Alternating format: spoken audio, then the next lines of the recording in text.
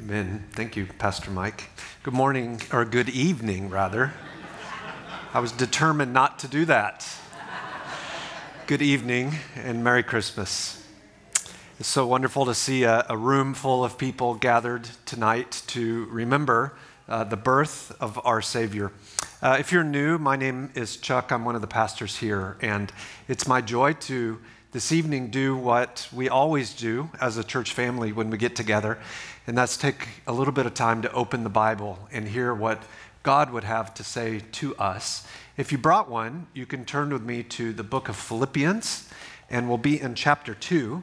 If you don't have one, underneath the seat in front of you, there are some blue Bibles, and in those Bibles, you could turn with me to page 570, where we'll take about 20 minutes to look at a passage together. That's page 570. Every December, several prominent academic societies designate a word of the year. Maybe you're familiar with this. With elaborate research, they set out to determine what specific term had the single greatest impact in that particular year.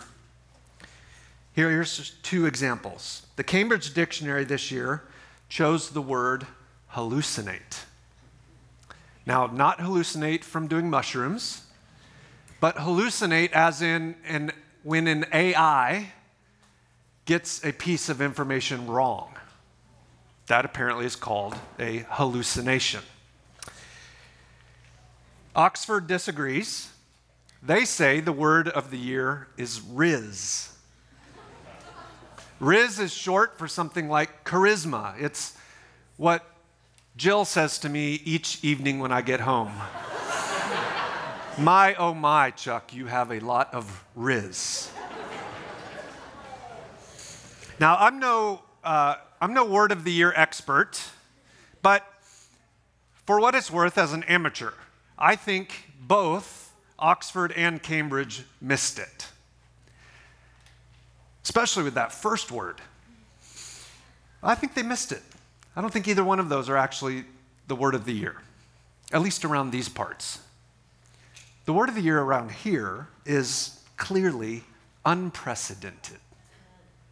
Every time I turn around, something is causing someone to say that thing is unprecedented. Maybe you've caught this as well.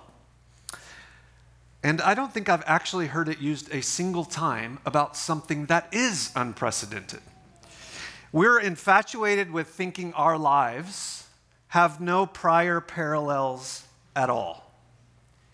And yet, as the saying goes, there really is nothing new under the sun.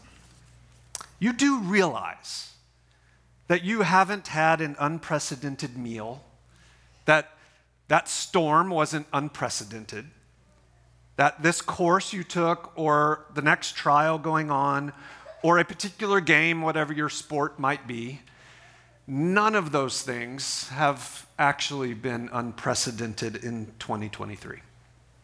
However, don't take that to mean that nothing unprecedented has ever occurred. It has.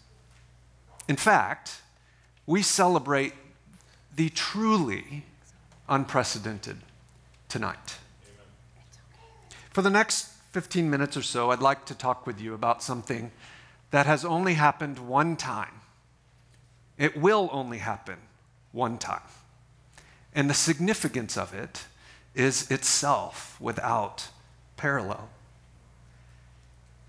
The first section in Philippians chapter 2 is a lengthy teaching in which the Apostle Paul is telling Christians to think like Jesus so they'll live like Jesus.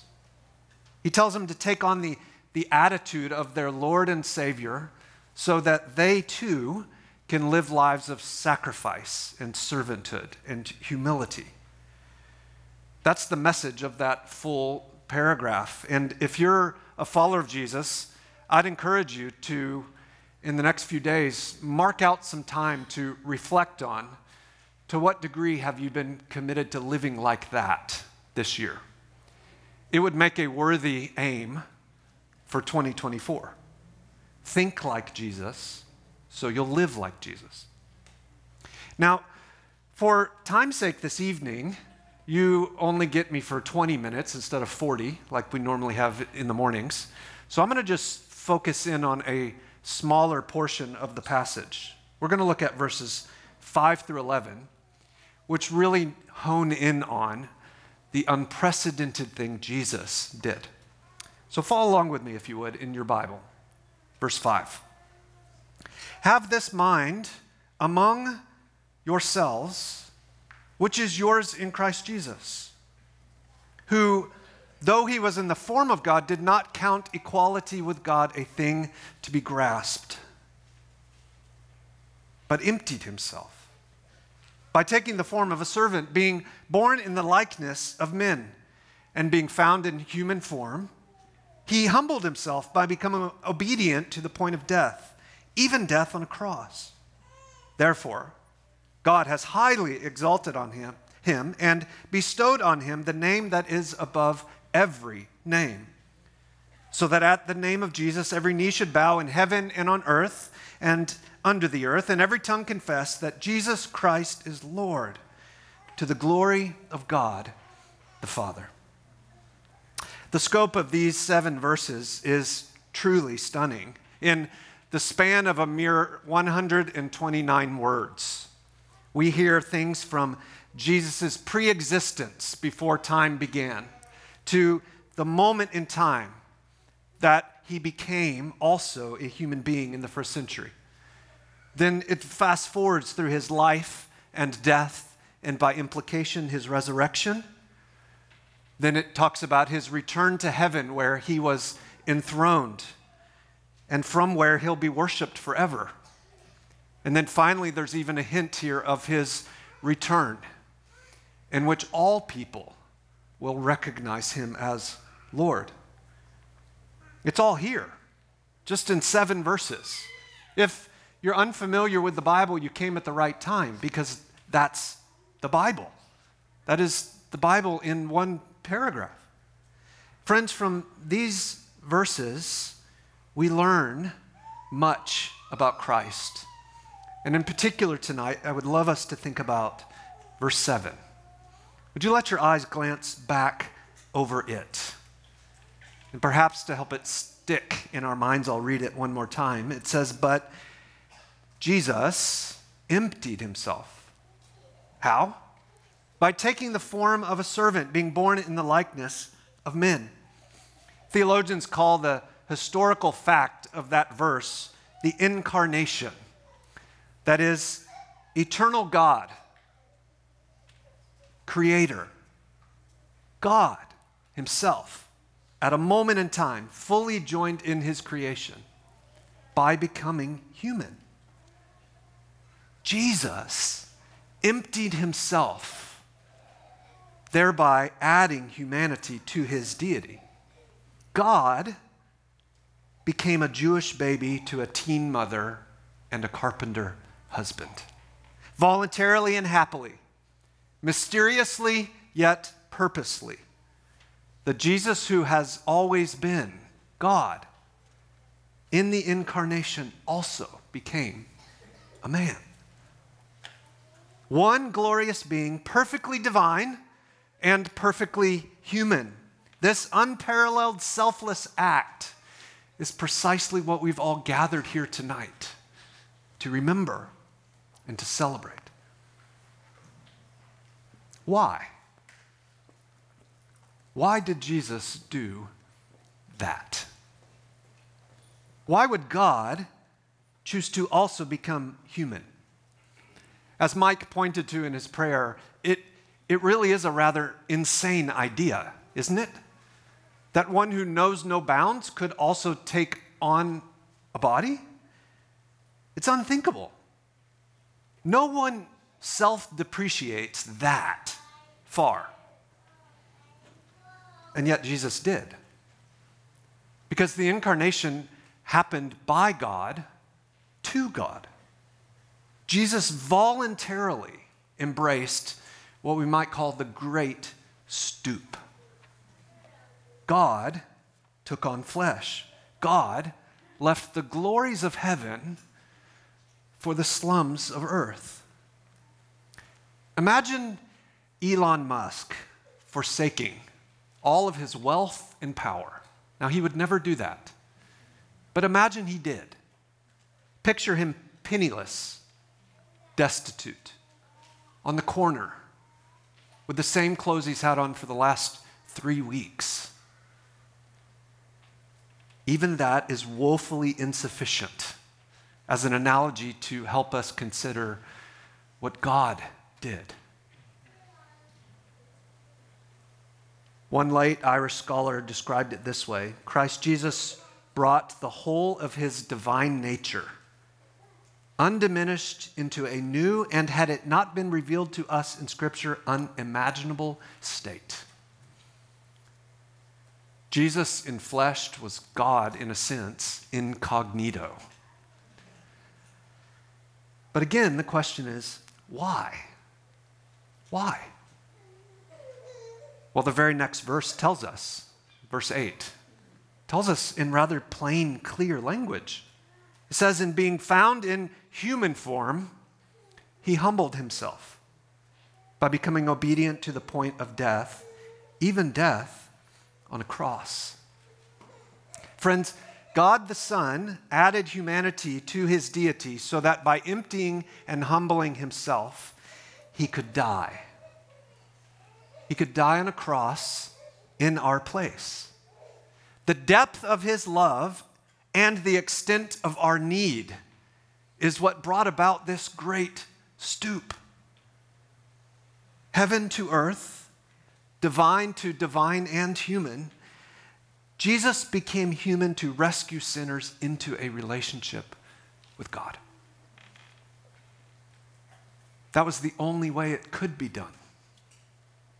And therefore, he did it.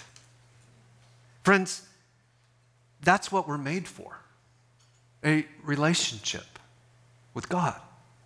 Life exists, you see, for knowing, for obeying, for imaging, for enjoying, for sharing. Jesus. He's who our lives are for. But without exception, each of us have sought to make life about other things. Maybe that other thing is another person, or a series of accomplishments, or a certain amount of money in the bank, or what you look like, or how fit you might be, or your riz. The Bible calls the pursuit of all those things in place of God sin. And so tremendous and offensive to God is this sin, so cosmic its treason, that the Scriptures tell us the thing we earned for it, the wages, the due payment, is death. Death is, of course, ultimately physical, but it's even while we live, the death being the separation we all experience from our Creator, unable to know and enjoy him. And all hope is lost if that's where we stay. Yet Jesus stooped. God left heaven, added humanity, and then lived a perfect life of obedience to his Father. He demonstrated the truest humanity. And then in that humanity, he never sinned. And that made him qualified then to die on a cross in place of sinners. The incarnation is about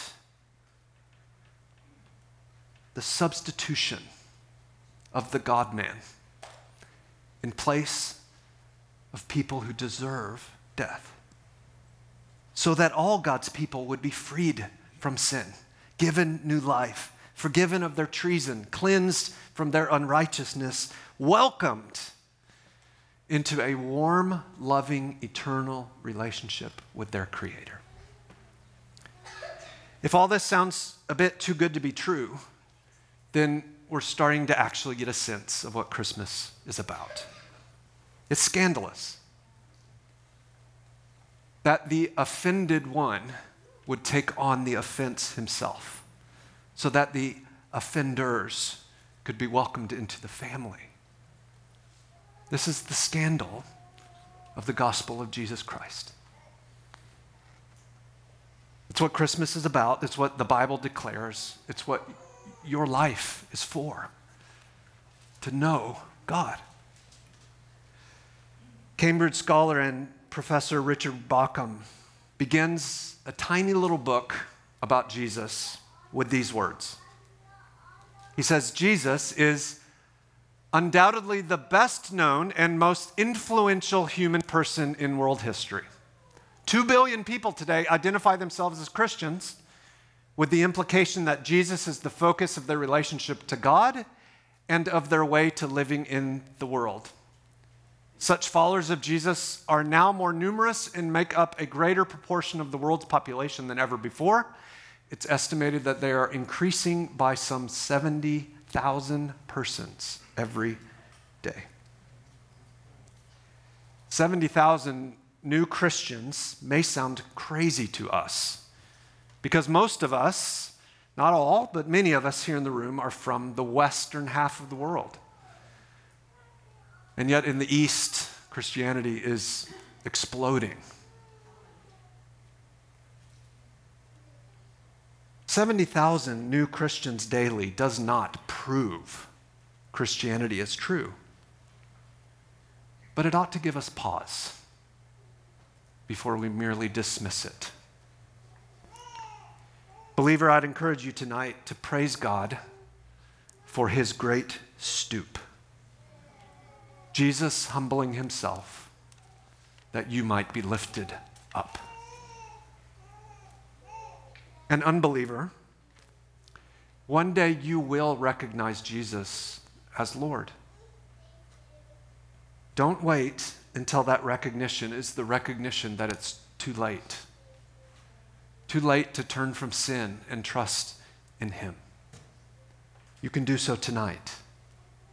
You can confess your need for him. You can acknowledge that you have not lived for him as you ought. You can cast yourself on him in his mercy. Because he died and rose again, he is free and able to extend it, and he takes great delight in doing so.